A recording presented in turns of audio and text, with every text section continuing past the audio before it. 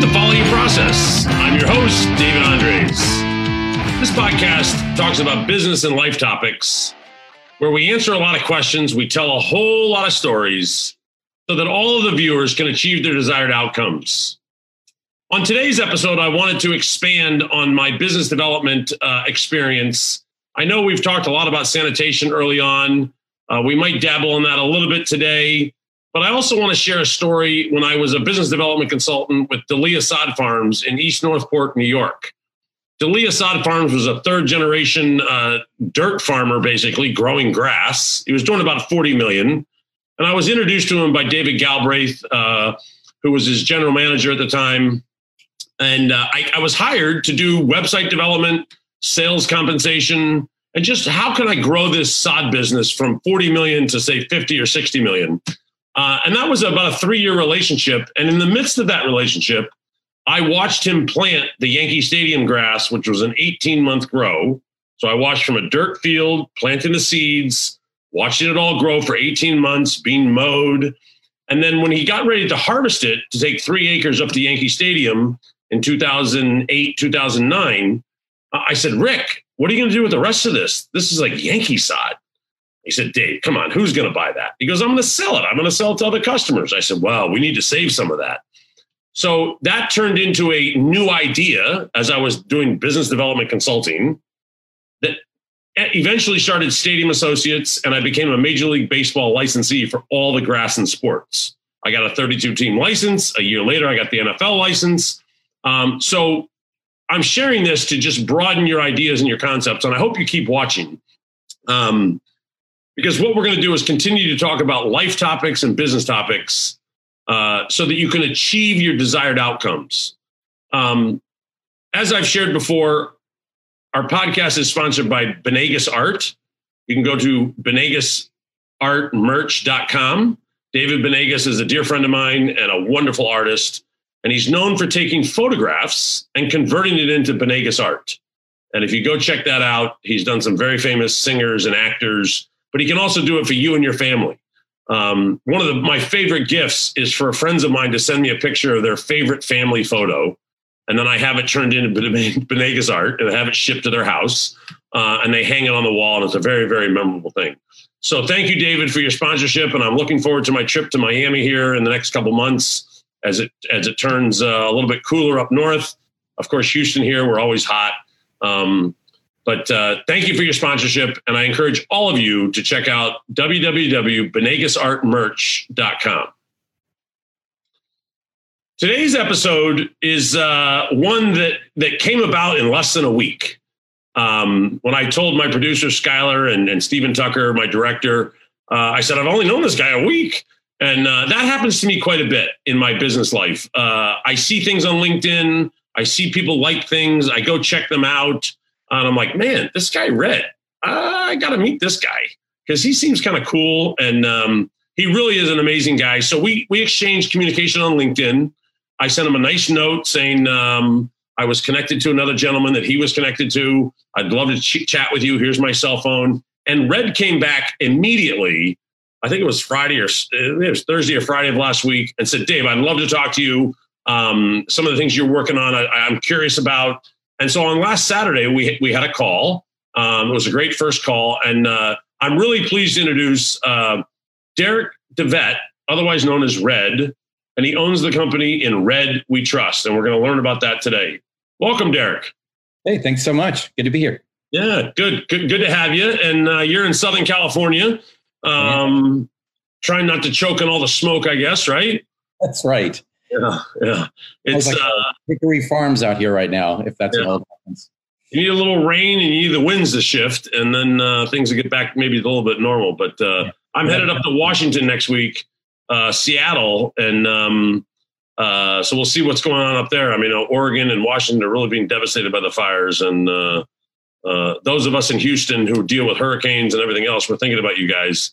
But yeah, so Red is in the PR event space. And to do a little introduction, I'm going to have Skylar, my producer, cue up about a 1:38 video for you all to watch, which will really give you a sense of who Red is. And then we're going to get into a few topics.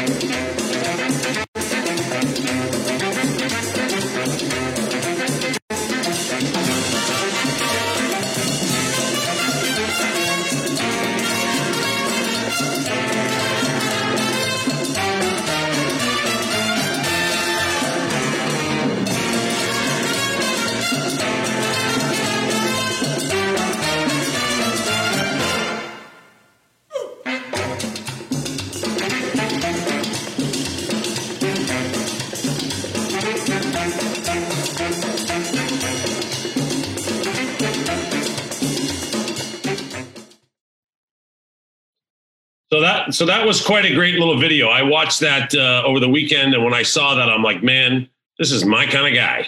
And I have a long history in events. And Red, why don't you tell us a little bit about the three things in the article? And if you go to his website and Red We Trust and just look under media, there's a great article that video link is in. But just tell us a little bit about how you select events based upon the three different principles that somebody shared with you. Look out for these and then go for them. Yeah. So just to clarify, so my company does, it's a boutique PR and event production agency. So I handle PR for various celebrity clients or high-tech clients. And then I also produce and direct events. And either I'm hired to produce or direct the event for somebody else, or I own the event. The one that you just saw in that video is actually an event that I own called the Fountain Outdoor Market. It's in East Hollywood. A couple thousand people come to that. It's 6 live acts on stage, about 60 vendors, gourmet food trucks, some local charities, and a lot of really, really fun things, just to sort of clarify that. But the article you're referencing came out in June, and they asked me, how do I decide whether or not to do an event or not, or give it up or partake in something? And so the advice that was handed to me was from a friend of mine named Lauren Selman. She's a TEDx speaker. She's the publicity and logistics manager for the Oscars, does the Olympics, like a player. Anyway, she told me, you take an event or a gig, there's 3 reasons, not in any particular order. It's either the money, the connection, or the experience. And so long as you're hitting at least 2 out of 3 of those, take the gig. If you're hitting 2 out of 3, inevitably it will result in the third later on. And that's been a really good North Star kind of rule for me as far as what do I take on. And for me personally, especially the experience and the connections. I try never to work for free, but sometimes the experience and the connections are too good to be true. And I will take that gig.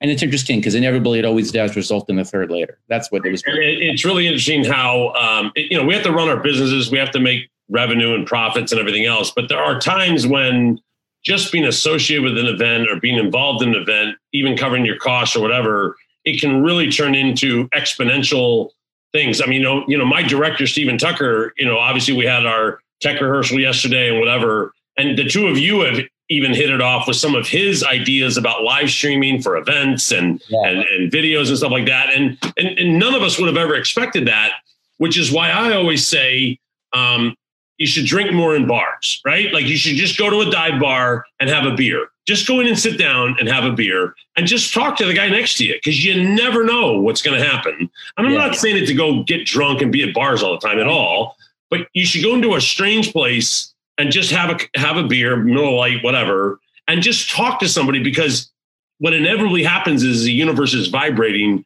and somebody just appears. Have you ever had one of those experiences? Absolutely. I genuinely love people.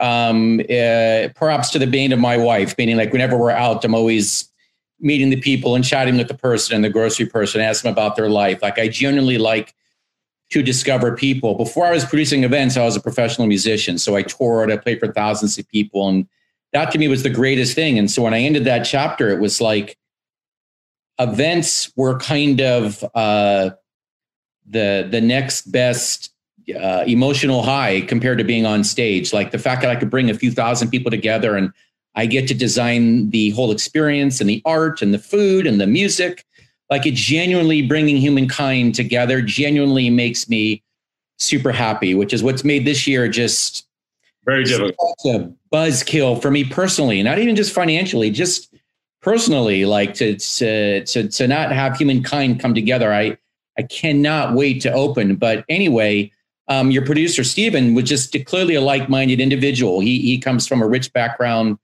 in entertainment and film and elsewhere, and also likes to bring people together. So we were commiserating is the wrong word, collaborating. I've been trying to come up with something that's not purely virtual. Nobody really wants to be virtual right now. I don't care what anybody says. Like nobody wants to spend 3 hours watching their favorite festival online. But I've been looking for ways to come up with more creative interactions. Like if I can have less people, but have the people that are online interact differently, multiple cameras, different feeds. That's what he and I were sort of Yeah, so we were talking about that. We had an event up in Canada where our owner from Amsterdam was not able to travel because of COVID, right. And he was going to set up a big monitor and have him there live watching it all, and then also being able to do interviews, interacting with people that had questions. Yeah. And I think you guys talked a little bit about yesterday about doing weddings where, grandpa and grandma in Italy can't travel to Atlanta to be at the wedding, but they could be sitting in a chair watching the wedding and doing something. Yeah. I don't do weddings, but my producing partner does. She does big ones. And so what she and I were chatting about is the idea of, so the events industry, at least here in California, is level, but people are still getting married. No one's going to not get married. There's just less people and they're socially distanced, but it means a lot of people can't partake.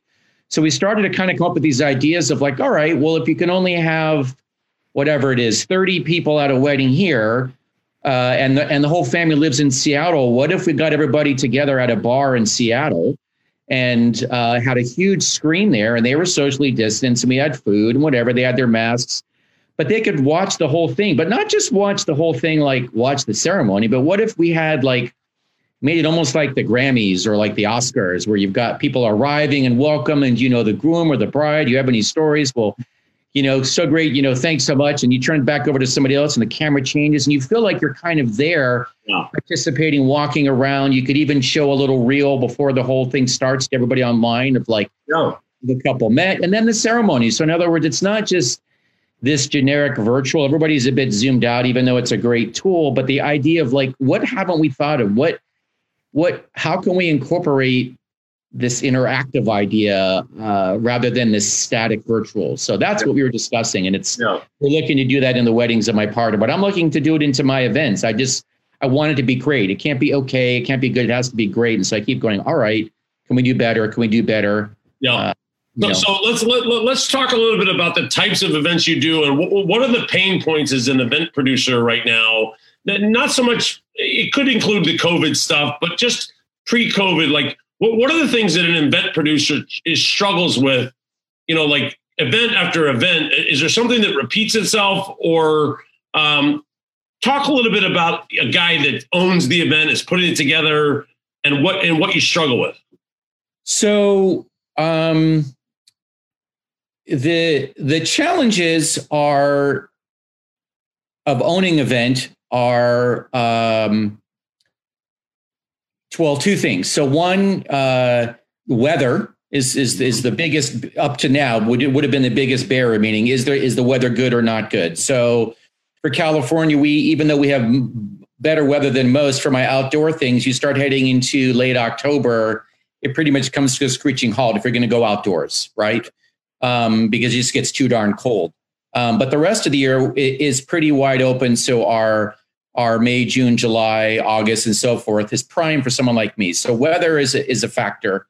Funny enough, and you never know what's going to happen. Like that festival that you just showed the sizzle reel from, the minute sizzle reel. Mm-hmm. Oh my gosh, that was actually the first one that we held. It was jam-packed in the morning. I mean, jam-packed. The vendors were so happy. And then unexpectedly at 1:30, it was like, Satan called. He wants his weather back. Like it just went well into the upper hundreds, and then people, and you can't predict that. Right. It wasn't on the Google app. So right. So weather is one. The other one, if you own the event, is can I get people to the venue, especially if they don't know where the venue is. So like I'll give you like a real example, or even if you don't, even if you don't own the event. So I'll give one example of mine, example of somebody else's. So I was the promoter for the Harley Davidson Love Ride, and the Foo Fighters were the entertainment.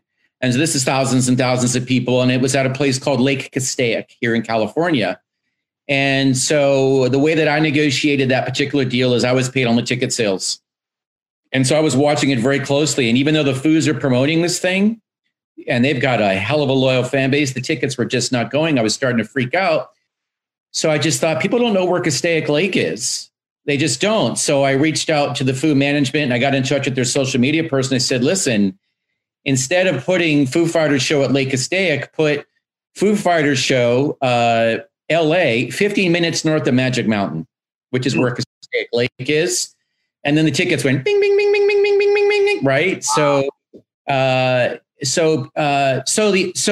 But the advantage of that venue for us was it was easy to get. It's not like there's a lot of gigs in Lake Castaic. So for me as an event producer, I'm looking for the next Coachella or the next Vegas. And by that, I mean, like, where is a venue or a location that nobody's really thought of that I can own, that nobody's gone there before, so that once I put my In Red We Trust flag there, it's mine. No one's going to take me out, and I was the first to get there. So the risk of that is that no one's heard of it. Like imagine Coachella 1 or the first thing in Vegas, but once people know about it, you own it. And so that's the advantage. The disadvantage is getting people to somewhere that they don't associate with entertainment. Hollywood, greater LA is just saturated.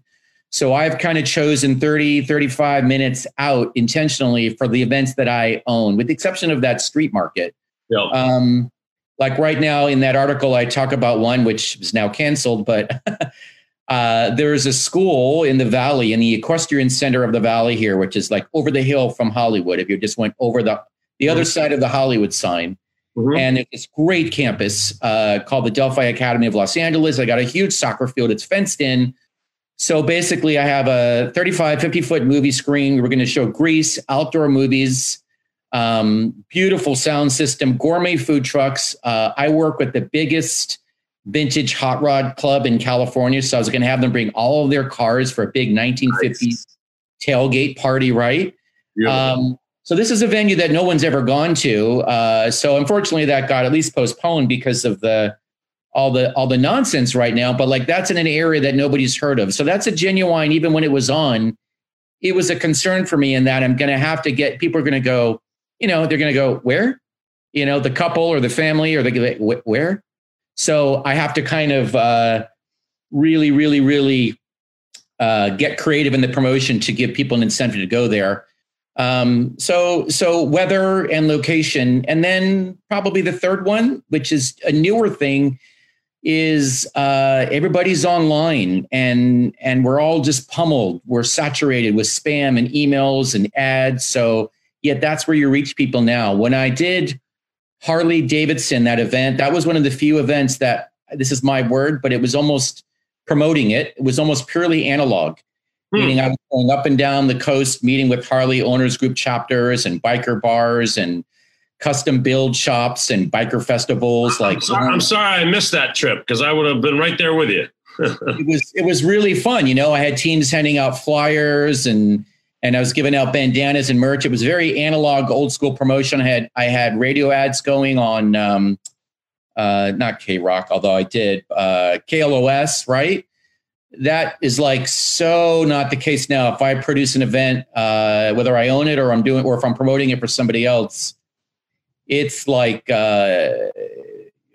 It's the whole bevy of social media, and that technology is a moving target. It's a real. So I don't do that myself. I farm that out to kids that are fresh out of college, because believe me, the fact that we're even on Facebook, kids have long since left Facebook. Yeah, so I understand. Those are kind of my three issues, at least if I own the event. Talk about the distinction between owning the event, and is that something you want to do more of, or being the guy who's like a key player? I think you were involved in either the Emmys or the Grammys or the red carpet or something like that. Talk about a little bit about the distinction between the role you played and how you came out of corporate.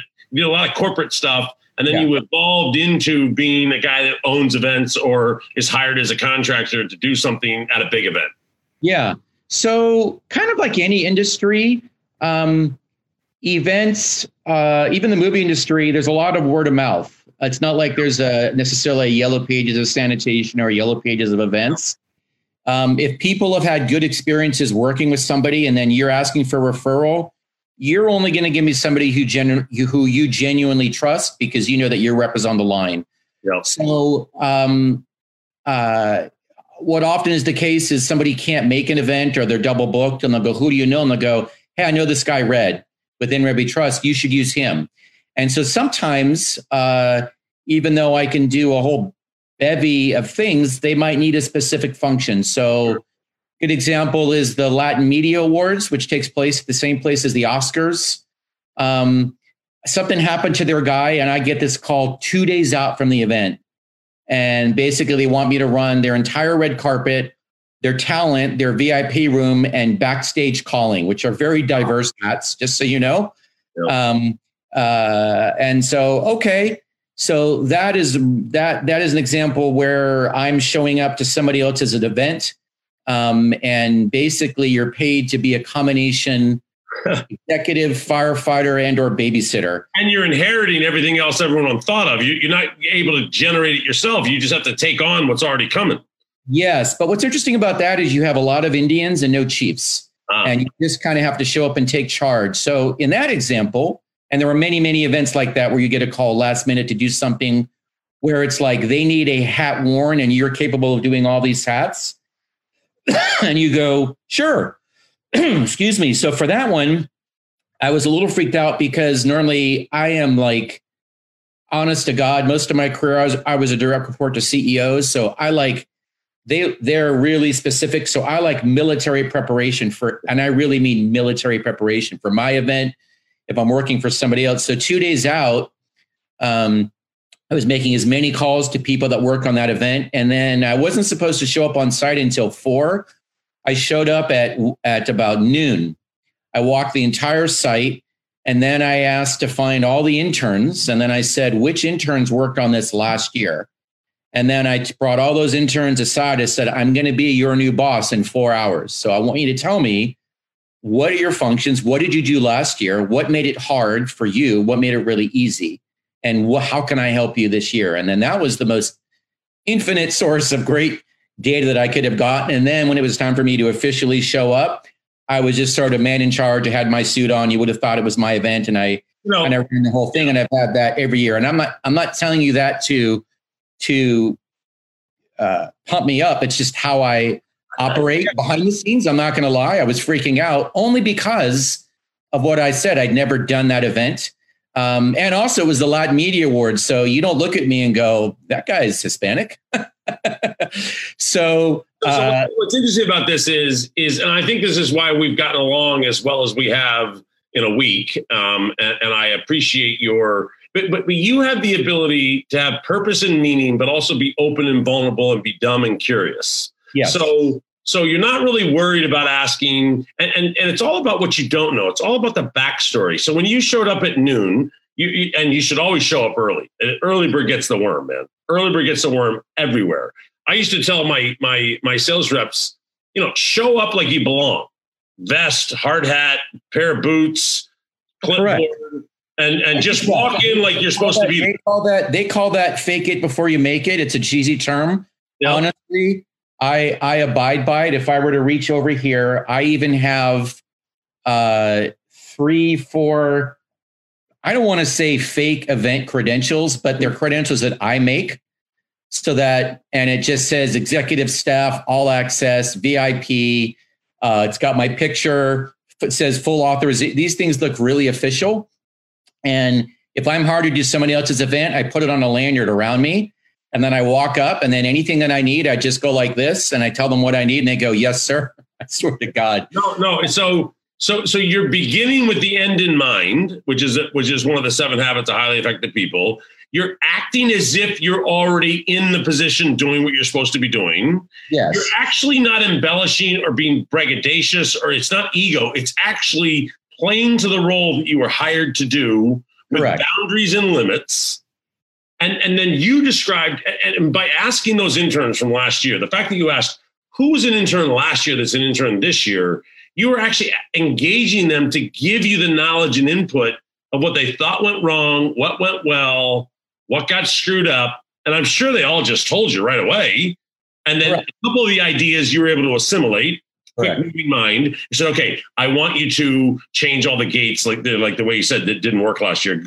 Go ahead and get ready to do that. In 4 hours, the announcement's going to come out. I'll be your boss. But I'm telling you right now, as soon as that happens, then go do all that. Right? I mean, it's like, yeah. Correct. And to your point, it really wasn't as self-important. In fact, I hate self-important people. I I'm not saying I don't have an ego. I think everybody does. But by that, I mean, I'm very self-confident, but I believe everybody's important. And again, I said I was a direct report to CEOs for most of my career. So working my way up, I learned that real power is in the gatekeepers to all these CEOs, and the people who are seemingly unimportant. They're the ones that do all the work. If you treat them like crap, you're dead. You are so treat them like the CEO. They have to actually be another CEO of their position. I taught this in many of the businesses, and it's really a business development. It's really a good relate. Everyone is your customer, and everyone is the CEO. Yes, and they should also think like a CEO. Actually, if you read that article on me, and I was almost hesitant to talk about this, but I have a viewpoint that's a bit controversial, but I apply it to my events and I apply it to my clients' events, which is I don't really view the sponsor as my boss. I view the attendee as my boss. And all of my staff and all the interns that I train, I say the attendee is your boss. Let's take the Latin Media Awards that I just told you about, right? Yeah. So all these interns were freaking out, and I was just calming them down because they're aware of all the things that are going wrong. And I said, listen, you know they're going wrong, but the people that are here don't know that they're going wrong. They're all having a great time. Right. So that's your boss. So long as all the people here are happy and their smiles, right? You see something, you go help that person. Like, I said, it doesn't matter that I'm the executive today. If I see that, like, while the celebrities and their publicists are waiting for the press line, it's super hot out, I will run back into catering, grab a thing of water, set up a thing of ice pitchers and say, everybody, please have some drinks, hand them the plastic cups. They're the boss. Yeah. That's who you serve. And I know that sounds silly. No, it doesn't. In the case of Harley, I fought them to change the entertainment. I fought them to put things on the event site that were more family oriented, and it all paid off. And again, I get away with it because I always deliver, but it's only because I deliver. But I do that because that is who I'm serving. You do have to serve your sponsor. They're the one paying you. But my point is if you serve their attendees and you plan for their attendees, it comes up ahead. And that same Latin Media Awards, that is what I taught all those interns. And you talked about, by the way, taking charge. I was handed like 12 or 15 interns who were really, well, it's funny what we think is young now. Like what we say, it's funny how you get somebody who's 21 and we go, kids. I mean, they're really young adults, but they have no work experience.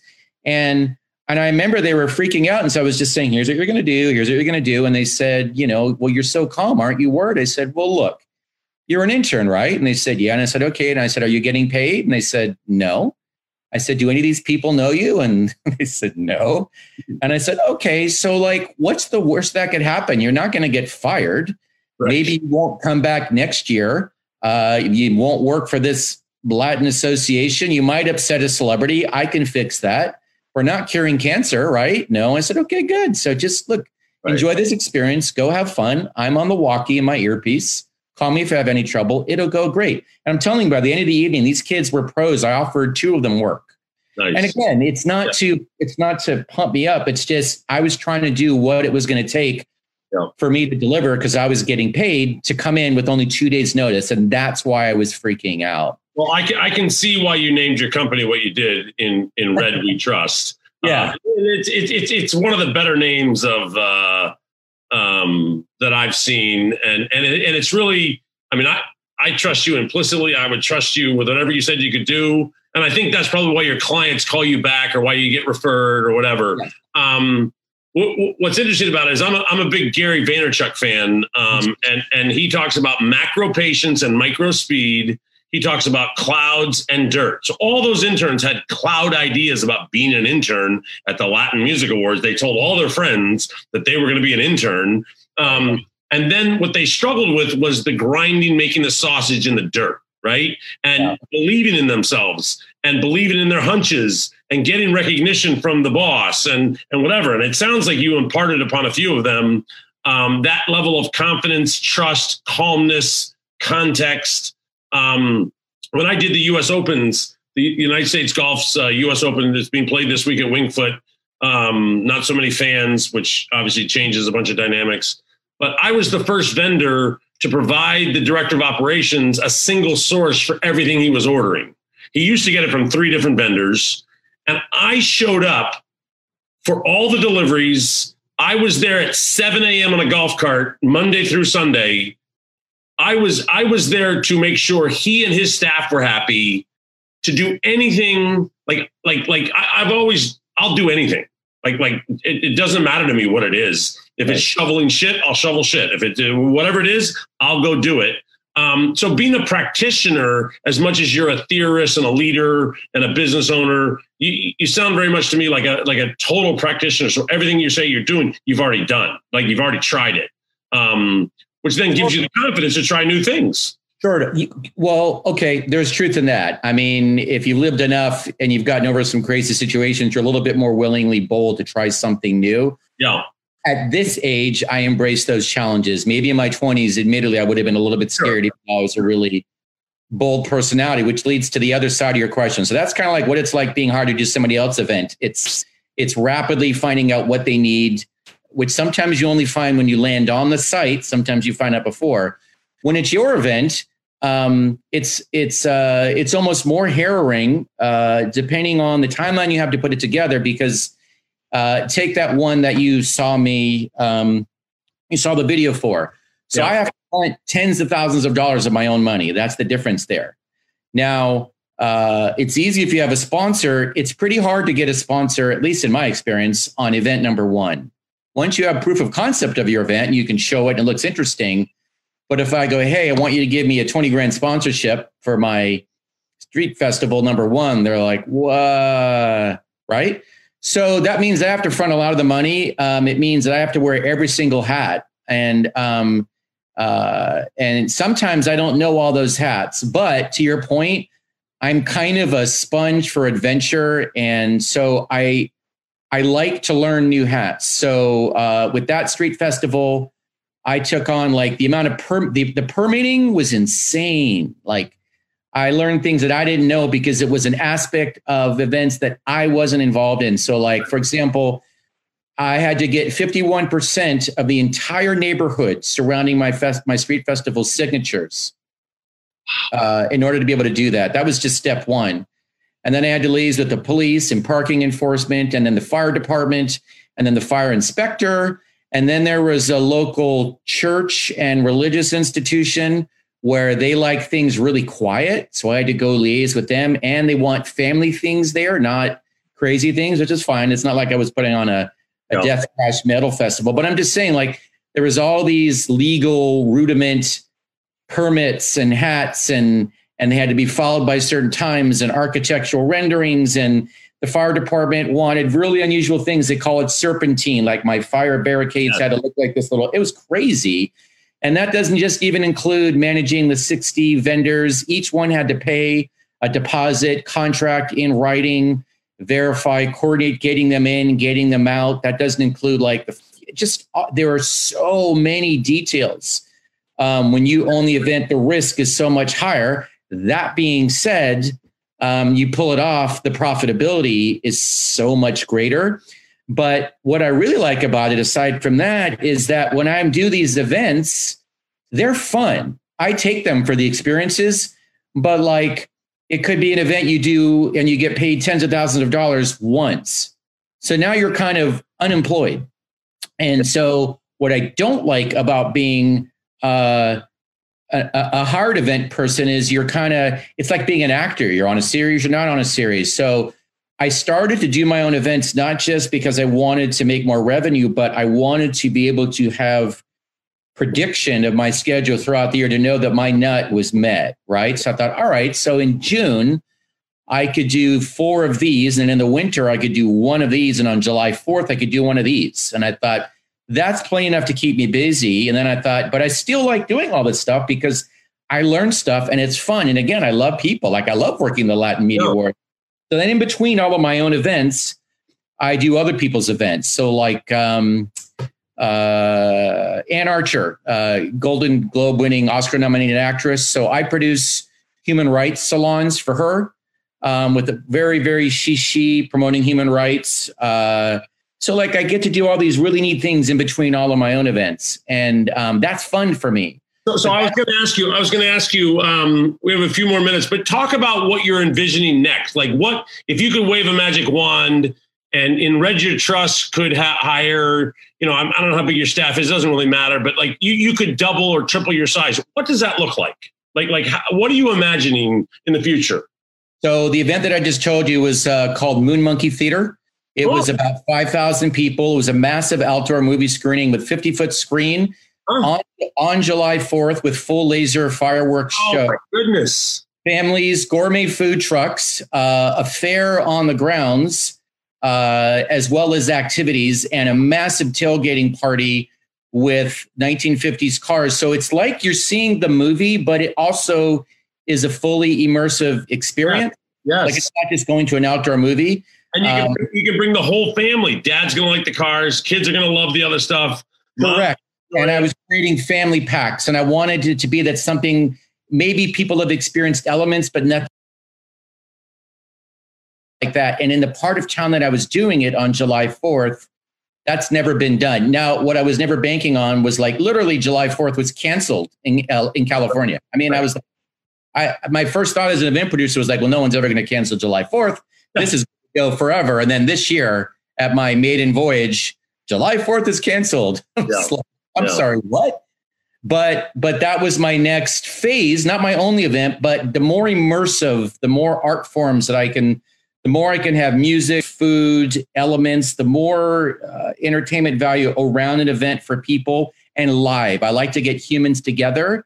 That really is what gives me my highs. So it was bigger and bigger and bigger, but mine as opposed to others. And I think you could rinse and repeat that in community after community after community. I mean, I think that's why I had that same package and take it down to San Diego or take it up to San Jose. I mean, I don't know the geography so well, but you could take it 100 miles to the south, 100 miles to the north, and do it in the same community. Because I also think what's happening, and I'm in the event industry on some levels, the passion and the intensity when the doors open back up, you're going to see stuff happen because number one, the economics of the event producers has been decimated. So therefore it's infusion of lifeblood to have the event, right? They need to have it to bring their people back.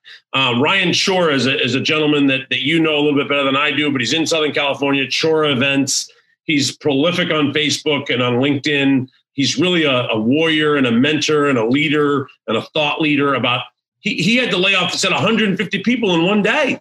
Yeah. And he's the guy that does all the tents and a bunch of event production for Coachella. And he's pivoted. Yes. Yes. But I think that what we're going to see is when we can get more testing, when we can like EDC Las Vegas at the Las Vegas Motor Speedway, which is an Insomniac event. Pasquale Rotella runs Insomniac. He's got Rucker Jansen with him, Senior Vice President of Operations. They were told that they could have the event in October, I think it was, postponed from May, if they could test every ticket holder negative before they left their home and then negative before they entered the event. Now, that makes a lot of sense to me. A double negative means that you don't have it, right? But that logistically is just not possible today. Now, as I shared with you in some other conversations, I am indirectly seeking to find that solution.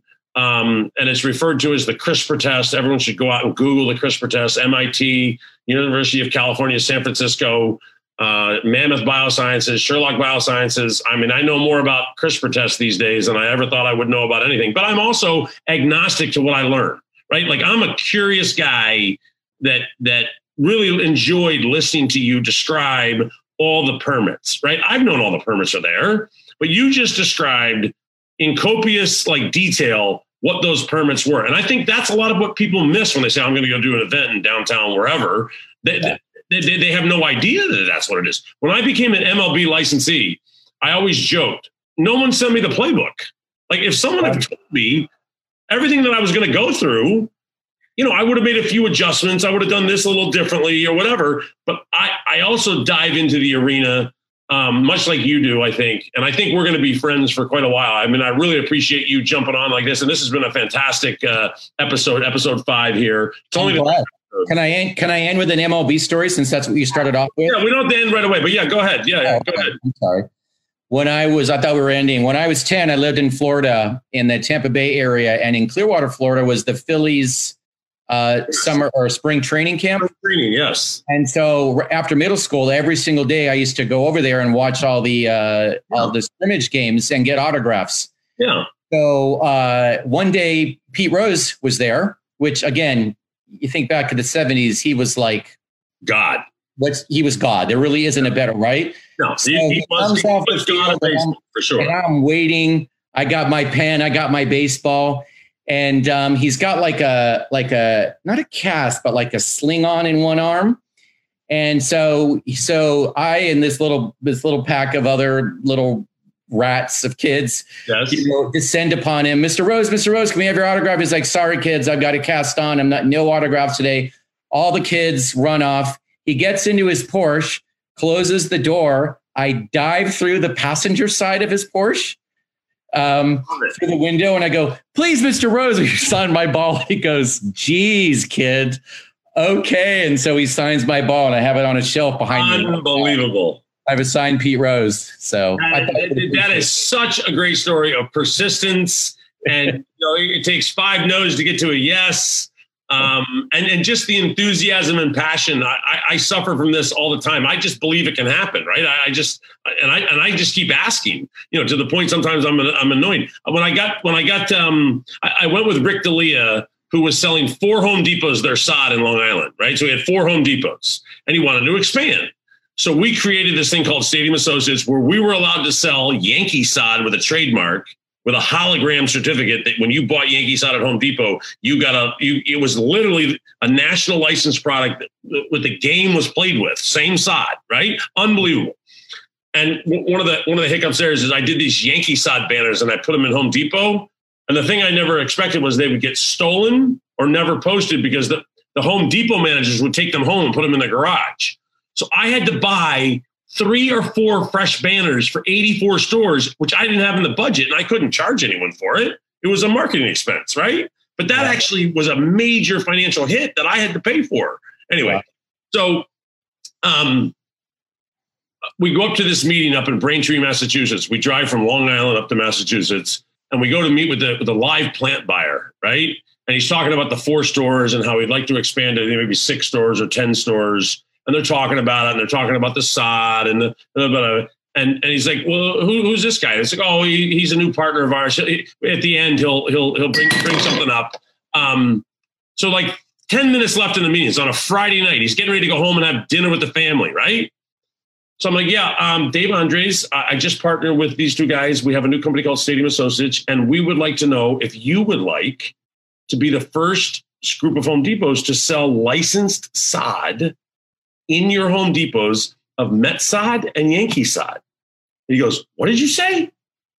I said, yeah, I'm the national licensee. We're the national licensee. Rick's my partner. And so I just put it right out there. And he goes, Bob, Joe, get down here. Like he's yelling down the hall. Of course, man.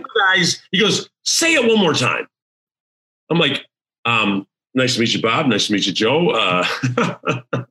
I said, we have the opportunity, if you guys would like it, and it's okay if you don't, right? To be able to sell Yankee sod and Met sod in your Home Depots in New York. He goes, Susie, get him a SKU. Get him a SKU right now. He goes, here's your first SKU. He goes, done. He goes, done. We'll do it. He goes, Rick, how much is it? I said, don't worry about it. The price is, whatever. We'll do it. He goes, it's done. So then he says, listen, I'm sorry, but you're going to have to go to Fred Brown down in Atlanta, who does the grass seed side of it for Yankees, grass seed in a bag, which shows the stadium, the grass. It's got the groundskeeper, Danny Cunningham, signature, all that sort of stuff, 3 blends of bluegrass, whatever. And so I'm like, okay, well, he goes, listen, Susie, get an email out to Fred. Tell him I just gave him a SKU for the live plants, for the sod, and ask him to get him a SKU for the grass seed, because we got to get this thing going. This is late November, of 2008, right? And my first meeting was November 5th, 2008, with the New York Yankees. Took me into Major League Baseball licensing, and in 45 minutes, I walked out with a 32-team license when we asked for 1 team, the Yankees. Anyway, so by spring, so I call this guy Fred. I send him all the literature. I said, I need the SKU to put on the bag. We're getting ready to print the bags. I got to print the bags, fill the bag seat, get it shipped down here. We're getting ready to launch before opening day. So finally, Fred says, you got to come down and see me. So I'm like, okay. What I got to come see you for? So anyway, I flew to Atlanta. I went into the Home Depot front office. We went into a side conference room, and they're very drab. There's nothing fancy going on. And Fred's sitting there giving me the SKU, and he goes, Dave, let me ask you a question. He goes, do you have any idea how long it takes to get a SKU at Home Depot? I said, Fred, I have no idea. He goes, 12 to 18 months, and then another 6 months to activate it. He goes, this is your second one in 6 weeks. I said, Fred, what took you so long? I said, why did it take 6 weeks? Anyway, so in my passion, my vision, my enthusiasm as a business development guy, I see things before they exist, like totally. And I'm like checking. It's like Norm Abrams making the new Yankee Workshop. You got to measure 3 times before you cut once, right? And I think it sounds like you're the same kind of guy who enjoys that pressure of the CEO, enjoys thinking about all the things you missed, enjoys going into a bunch of interns and saying, guys, what can we improve here? I've only been around for 2 minutes. I'm going to be your boss in 4 hours, but you have tremendous value. Like, what is it, right? And so I immediately identified with you, Red, and I appreciate this early friendship. I appreciate you coming on my episode 5 podcast. I just asked you on Sunday. You're like, yeah, send me the outline. Let's see what it is. And we did our tech rehearsal on Tuesday, and you got along with Steven and Skylar. And so always, my friends, take a left turn, stop into a bar you've never been to, have a conversation with a stranger, go with your gut, because you may discover more of yourself as you experience another individual who is seeking to follow their process to give outcomes to their viewers and customers in a way that resonates, and you build connections, relationships, and friendships. And that, to me, is the value of our friendship, our connection, this podcast. And I want to encourage all my viewers to make sure that you commission with David Venegas at davidvenegasart.com. Have him do a painting. I'm probably going to thank Red, get a picture of him and his wife, maybe the cat and a dog or something. And I'm going to have that painting made, Red, and we're going to send it to you in LA. You just have to tell me how big the canvas needs to be, right? Like, you can do a big one, you can do a little one, but I appreciate you being on the podcast. Do you have anything you want to say as we close out here? You know what? What's always odd about this is I don't have the opportunity to interact with your listeners or viewers. So if anybody wants to reach out to me on LinkedIn or through the website, I promise you, if it's a live communication from a human being, I will answer it. And I love to hear from people. So if someone was curious or has a question about something, there's no self-importance thing happening here. I genuinely love people. So feel free to listen. I started work February 19th, 1990. I've not worked a day in my life. Not one day have I worked, right? I'm just breathing. I'm just showing up. I'm in shorts and flip-flops in Houston. I'm just breathing. And next week, folks, I'm going to try something new. I'm going to be in Auburn, Washington at Impact Bioenergy. So I'm going to do my first episode 6 remotely. I know my producer's a little scared. I got to make sure to do the technical check and everything else. But I'm going to be at Impact Bioenergy interviewing some guys that are doing some really, really innovative stuff about greenhouses and anaerobic digesters and taking things off the grid. Hey, Red, I purposely didn't get into it, but that other thing, I don't, but I'm going to pretend I do. Yes. The thing. The sanitation ideas. We'll talk about that later, Okay. All right, good. And thank you, Red. And great to have you on. And this will be on Facebook now forever. I know you just reactivated your Facebook a little bit because you're not on it. But we'll get you the link. You can put it up on LinkedIn or whatever. And I look forward to visiting Southern California and going out and breaking bread and having a drink with you. I'll definitely host you, but thanks for having me. It was really, really fun. Thank you, Red. Appreciate it. Thank you very much. Take care, everyone. We'll see you next week.